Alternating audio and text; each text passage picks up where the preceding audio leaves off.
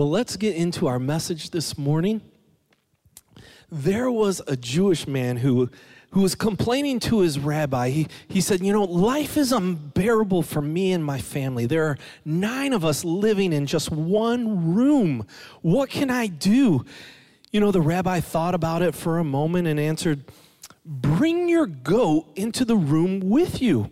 Well, the man was taken aback by the rabbi and what he said, but the rabbi continued to insist, do as I say and then come back in a week. Well, a week later, the man came back and he was even more upset than before. We can't stand it. That goat is so filthy, he was telling the rabbi. Well, the rabbi told him, go home, let that goat out of your house, and then come back in a week again. Well, after another week had passed, the man returned all excited and full of joy as he shared, life is beautiful. We love our lives now. The goat isn't in the house making a mess, and it's just the 9 of us. It's all about perspective, isn't it? Things can always be worse than they seem in nearly every situation. There's an old saying, look for the silver lining. You can either despise your situation or you can look to the silver lining and make the necessary adjustments and then proceed to make the most out of the situation. But most people don't really enjoy life. They seem to endure it. People will go through life with no sense of joy. Life becomes a series of chores and obstacles that they go through just to endure it.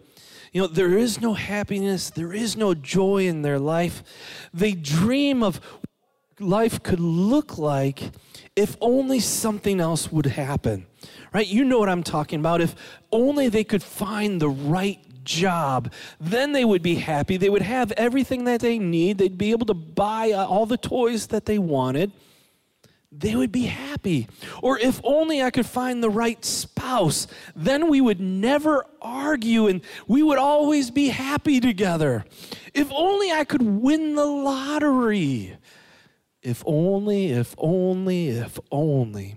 And too often people believe that happiness is based on perfect circumstances, that if everything is perfect in my life, then I'm going to be happy. And there may be a little truth to it that we may find happiness when we are in good situations and circumstances, but having joy is not based on the perfect circumstances.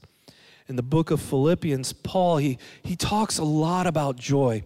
Even though he found himself in circumstances that seemed pretty dire, he still found a way to speak about having joy in his life. Paul's circumstances were far from perfect. He was put in prison on false charges, and then he's put on a ship to go to Rome, and on the way to appear before Caesar, his ship is shipwrecked, and he lands on this island where he's bitten by a poisonous snake.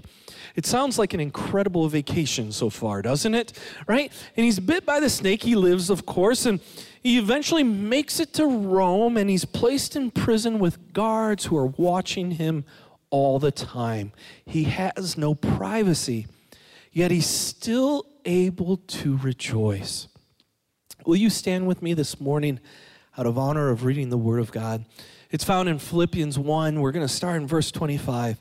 It says, knowing this, I am convinced that I will remain alive so I can continue to help all of you grow and experience the joy of your faith. And when I come to see you again, you will have even more reason to take pride in Christ Jesus because of what he is doing through me. Let's pray. Father, I thank you that your word brings life and truth to our lives. And God, I pray, may you help us to grow and experience all the joy that you have to offer us. I pray this in Jesus' name. Amen. You may be seated. So how can Paul stay positive while he's sitting in prison? What is Paul's secret? How can you be so optimistic in the midst of these difficulties? How does he stay happy and positive and joyful in spite of the fact that everything hasn't turned out the way that he had hoped for? And so this morning, I want us to look at how we can live with joy through every experience of our life. And so first, I said, when we're filled with joy, it will transform our difficult circumstances into blessings. Joy will transform our difficult circumstances into blessings. Now, raise your hand if you've never experienced a problem before in your life. Right? Yeah, no one, right? Maybe I should say, how many of you haven't had a problem yet today?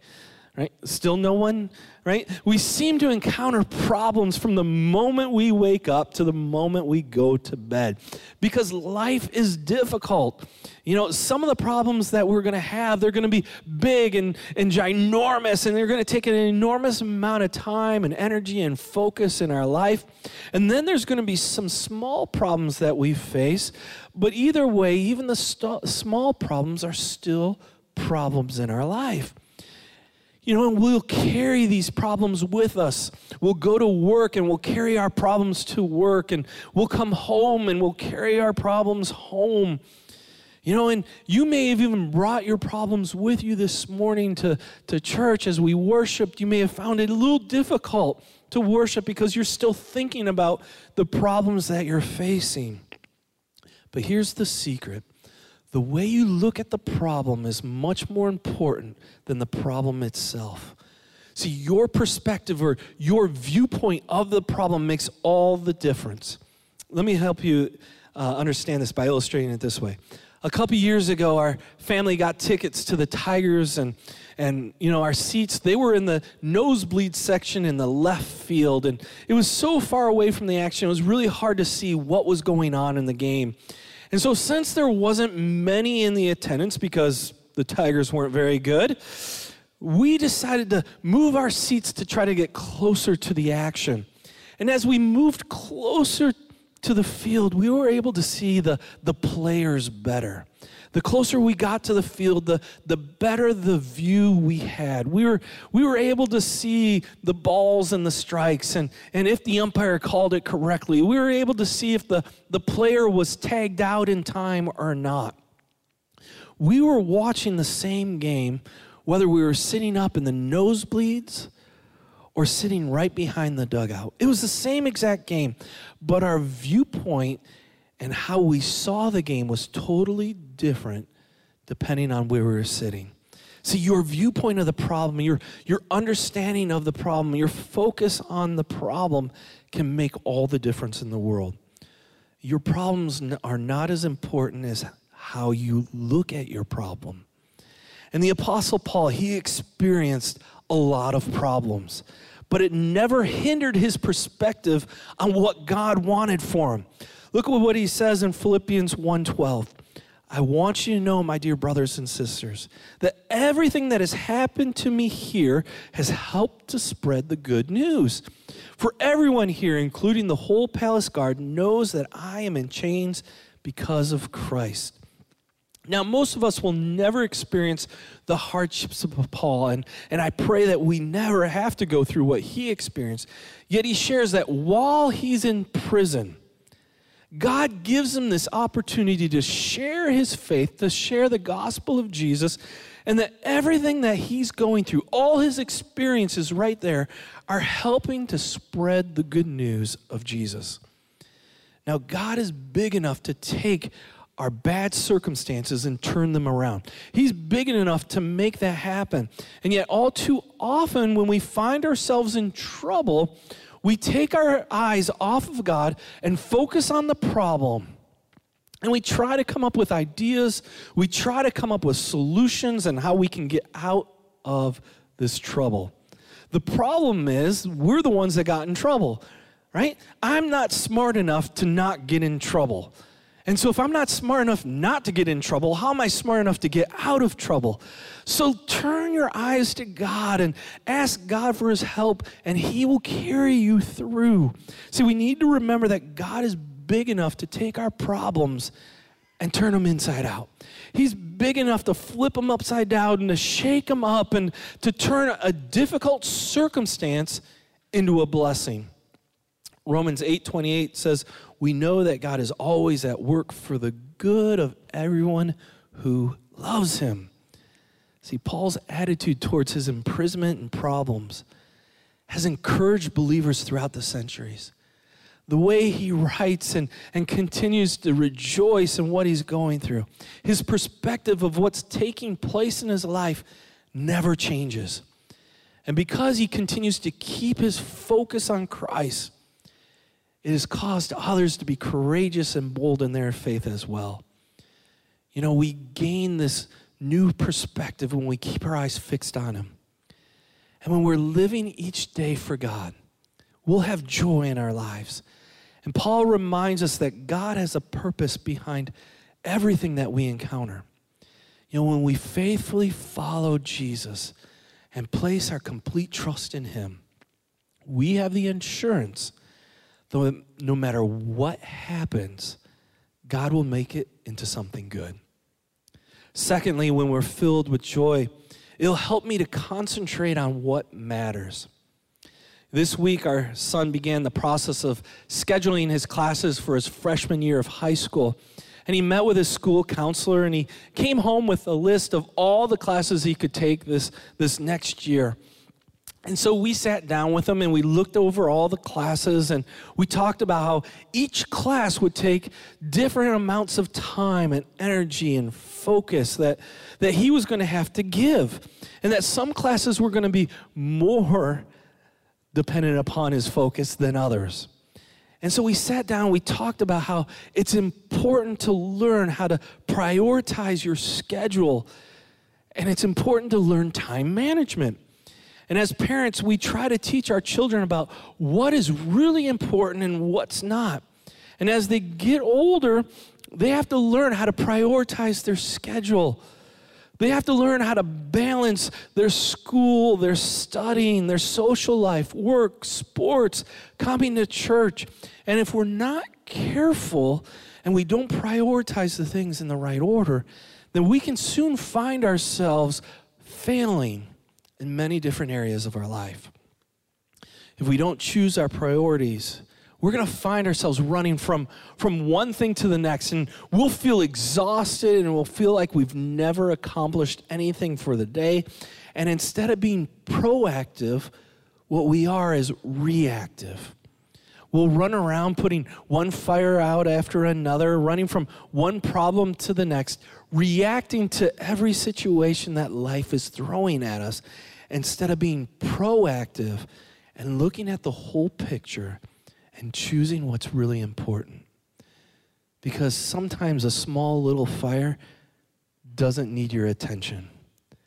And when we don't choose what's really important and we miss on the big things, then life can get out of hand.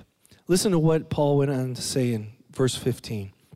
It's true that some are preaching out of jealousy and rivalry, but others preach about Christ with pure motives. But that doesn't matter. Whether their motives are false or genuine, the message about Christ is being preached either way. So I rejoice, and I will continue to rejoice. Now, Paul, he's just excited that the message of Jesus is being shared. It didn't matter to him that people were sharing about Jesus so that his life would be more difficult in prison, or that people were jealous of him because he had this incredible reputation of being a passionate follower of Christ. Paul just rejoiced that Jesus was being proclaimed.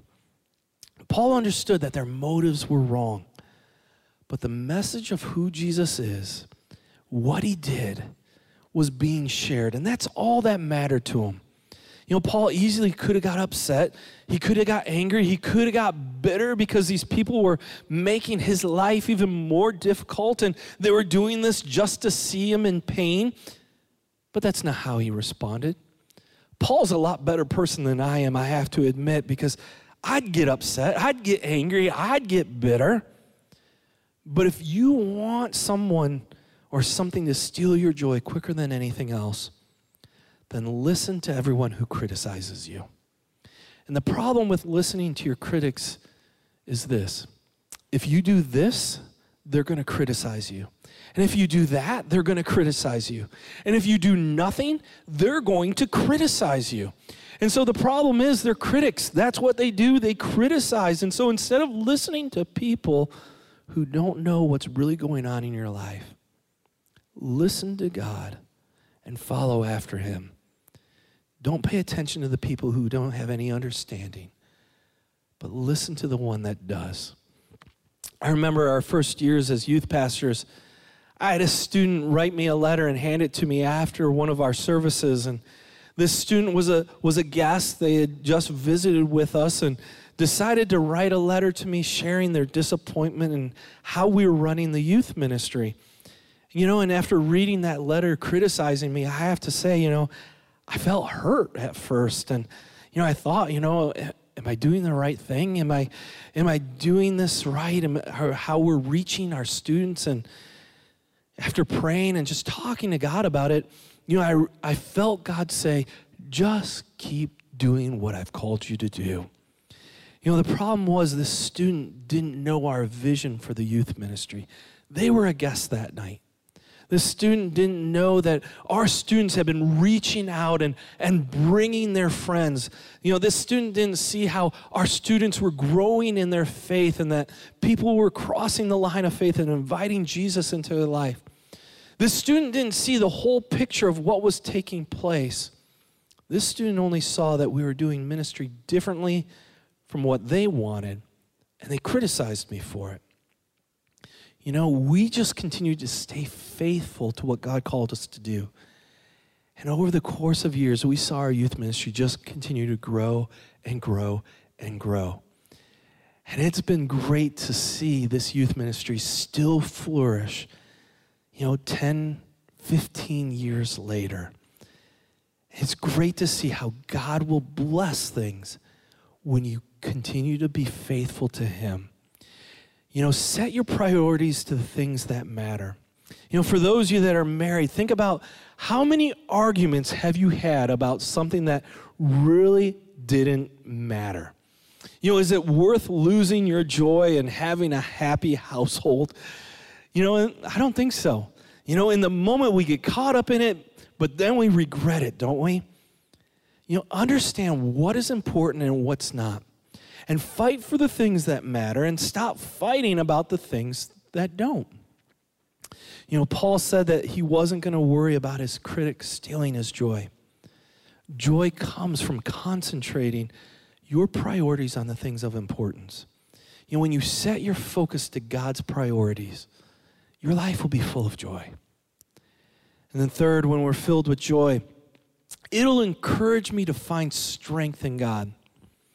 The other day I pulled my computer out to do some work at home, and I had the battery fully charged when I left the office, but a couple hours later when I pulled it out to do some work, I noticed that the computer battery had drained to 62%. My computer was in sleep mode, and for some reason the battery was just being drained. There was something running in the background that I was unaware of, causing my computer to lose its power. Thankfully, I have a cable. I can just plug it in and recharge the battery.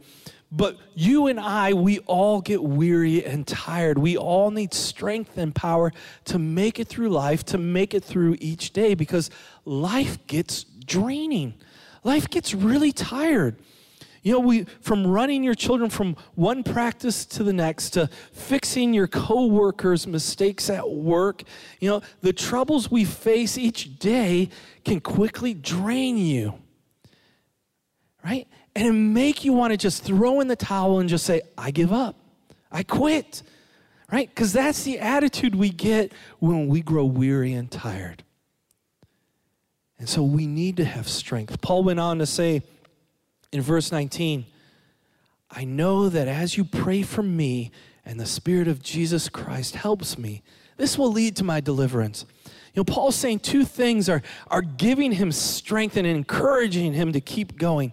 One, it's the prayers of others. It's the prayers of other people praying and encouraging him and lifting him up that he's finding strength in. When we pray for others, it's a powerful way to help carry another person's burden, because we're never meant to carry such a heavy emotional load all on our own. And so when we're praying for others, we're promising to join with them, to link arm in arm in their struggles and in their pain, and bring their concerns to God.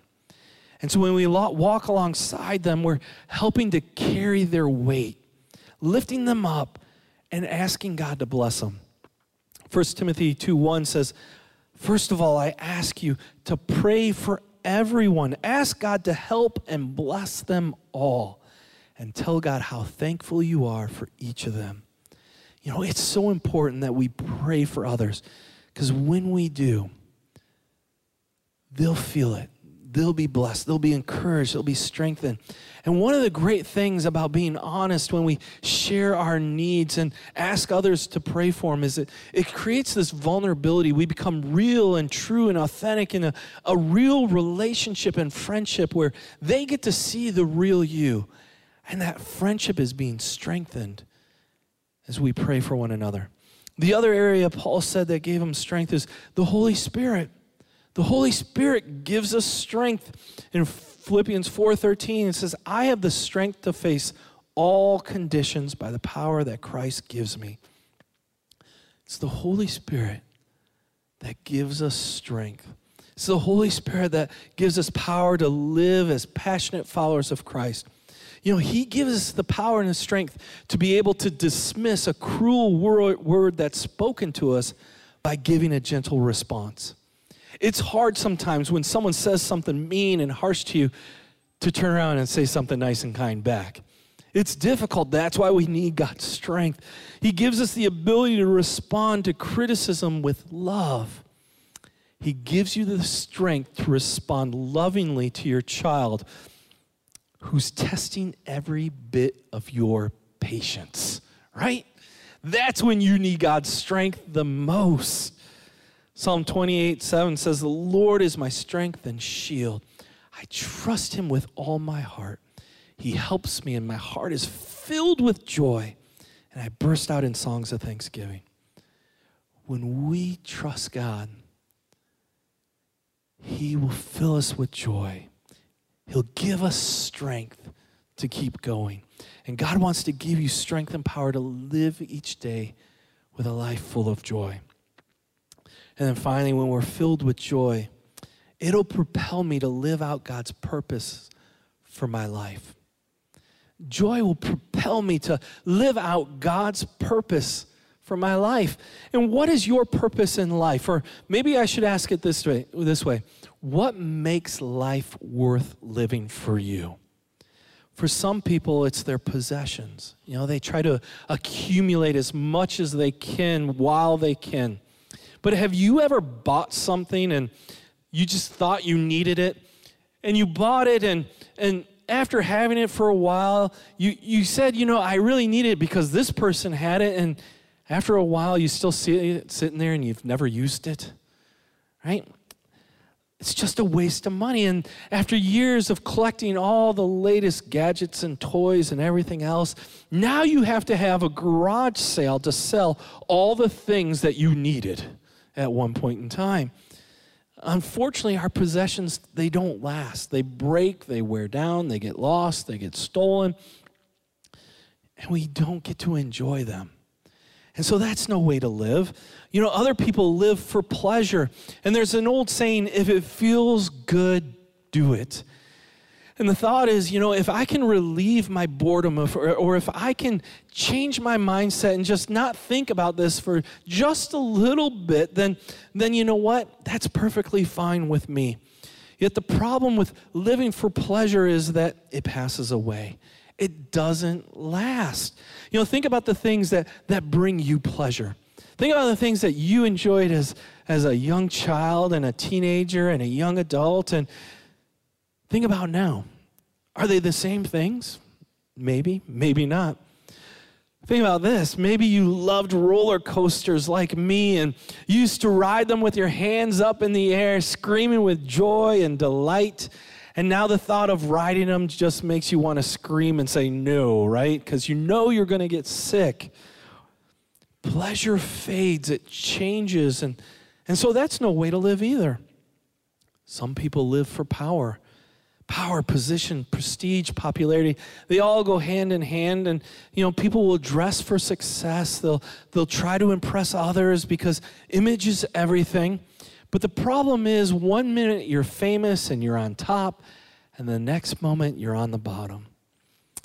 And so Paul goes on to say in verse 21, to me, living means living for Christ, and dying is even better. But if I live, I can do more fruitful work for Christ. See, Paul understood his purpose. His purpose in life was to glorify God by living for Jesus and telling people all that he could about how Jesus has touched his life, changed him, and died for him, and how he had done that for them as well. He understood that life is short and that eternity is forever. John Maxwell said, when you know your purpose, it gives meaning to your life every day. He went on to say, when you find yourself when you discover your purpose, but you lose yourself when your purpose becomes bigger than yourself. And that's what Jesus is talking about when he says, if you want to be my follower, you have to pick up your cross and die to yourself daily and follow me. Because when you become a passionate follower, that's what happens. You understand that your life's purpose is bigger than you. It's about Jesus. It's about glorifying God in your life. So when you glorify God in your life, you're glorifying when you go to work and you're living for him and treating your employees and fellow coworkers kindly and nice. It's when you come home, you're glorifying God by treating your family the way God wants you to. When you live out God's purpose for your life, you're going to have the greatest positive impact on the people that are closest around you.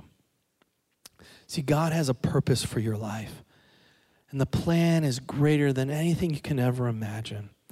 And the best thing you can do for your life is to invest it into eternity. Psalm 16:11 says, you will show me the path that leads to life. Your presence fills me with joy and brings me pleasure forevermore. See, when we're living for God and we're living for his purpose, his life will bring pleasure to your life. And so how can we experience joy every day of our life as we look at our growth work today? Start each day with God. You know, if you want your day to go well, it would make sense to invite God at the beginning of the day. It doesn't make sense to invite God to join you at the end of the day when all the problems and troubles have already started and are snowballing.